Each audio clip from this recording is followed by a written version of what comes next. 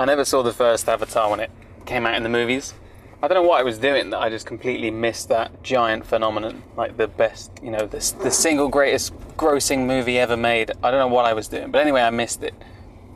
But I've got friends who are saying like it was amazing and you've got to see, like the 3D was incredible. It was the best 3D thing ever. You know, 3D films are crap, but this one was the one. So I seen it subsequently on TV, the movie, but obviously not in 3D. So when this came out, Avatar 2, I thought, okay, well, great, this is a chance for me to go and see what all the fuss was about. So specifically on 3D, it is definitely crap. I wish I hadn't seen it in 3D because it just makes it darker, and I receive precisely no joy or interest whatsoever in seeing things having a bit of depth to them.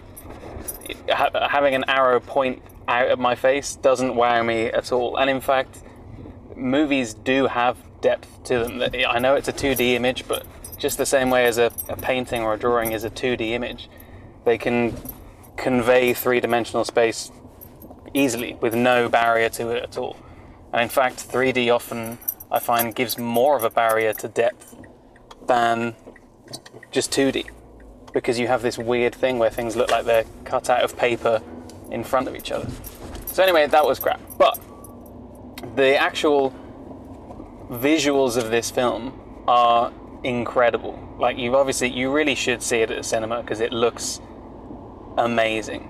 And it's way beyond the usual kind of Marvel blockbuster films in terms of special effects. Like, this took them 10 years to make or whatever. If you watch a normal MCU movie, like a Doctor Strange thing or whatever, there will be at least, 4 or 5 moments in the movie, at least for me, where I go, ugh, that doesn't look right, that doesn't look real, that looks fake, or, This, I didn't notice a single one. And what's more impressive about it is these literally everything is CGI, right? Or everything's computer generated to some extent. And these creatures are blue, and they're wet.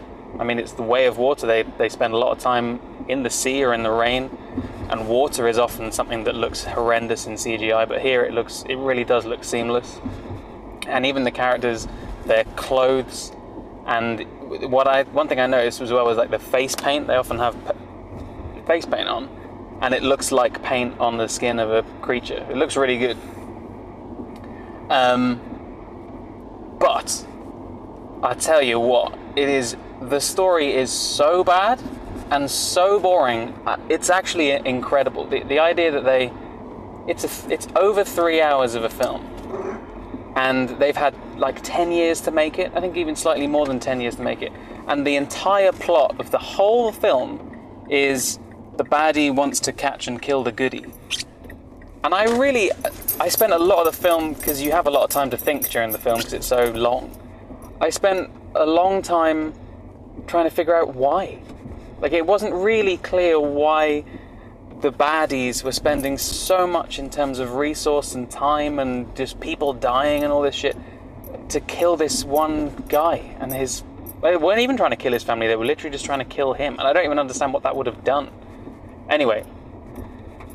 Oh, another good thing actually that I forgot was the design of the creatures and the ships and all the characters, and that is really very good. Like, it is totally in keeping.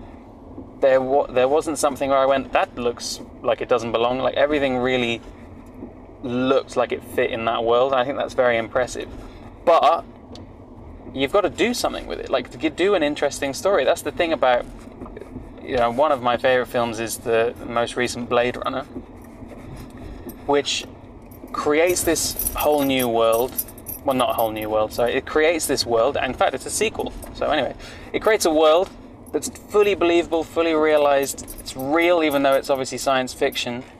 But beyond that, it takes, maybe it's 2.5 hours, 3 hours, something like that. But it takes you on a story that's worthy of that, that's worthy of your time.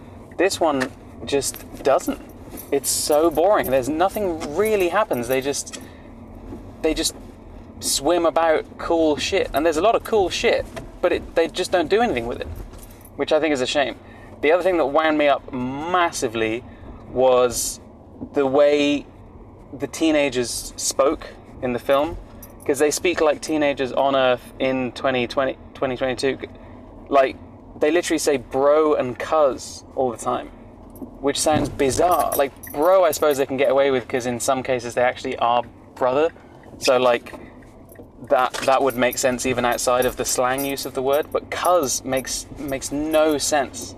Then I don't think he's not even talking to his cousin. But it's like, so that slang, somehow, thousands of years into the future, on an entirely different planet with creatures that aren't even human, they use slang from 2022. It really took me out of the film completely. And I was just, because suddenly I could immediately just picture the person in the blue suit with the ping pong balls on them just being in 2022. It was really strange. The other thing that wound me up that really distracted me was the inconsistency of accent is bizarre. I do not understand it. Sometimes they speak in American accents, and then a lot of the time they just speak in what I can only describe as foreign accents.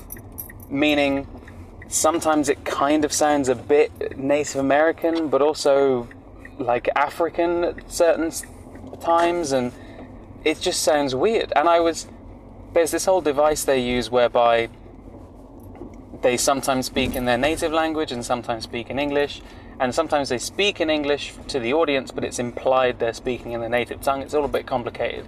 And I assumed that maybe the accents were to do with that, or some way of signifying that. But then I was like, I listened to it with that respect for a while, but then realized that didn't make sense. And then I realized, if I'm thinking this hard about their accents and their use of the word cuz, it's probably because the story hasn't gripped me at all. And that's the biggest disappointment with it, which is that I was really excited to spend 3 and a bit hours in a whole new world, right, and just be transported away, and I wanted to get sucked into a 3-hour story. And I think I was happy to sit there through that if they gave me something. But unfortunately, they spent 10 years writing a story that honestly a 4-year-old could have written a better job of it. I half expected them to wake up at the end and it was all a dream. Maybe they will on sequel number 5 or whatever it is.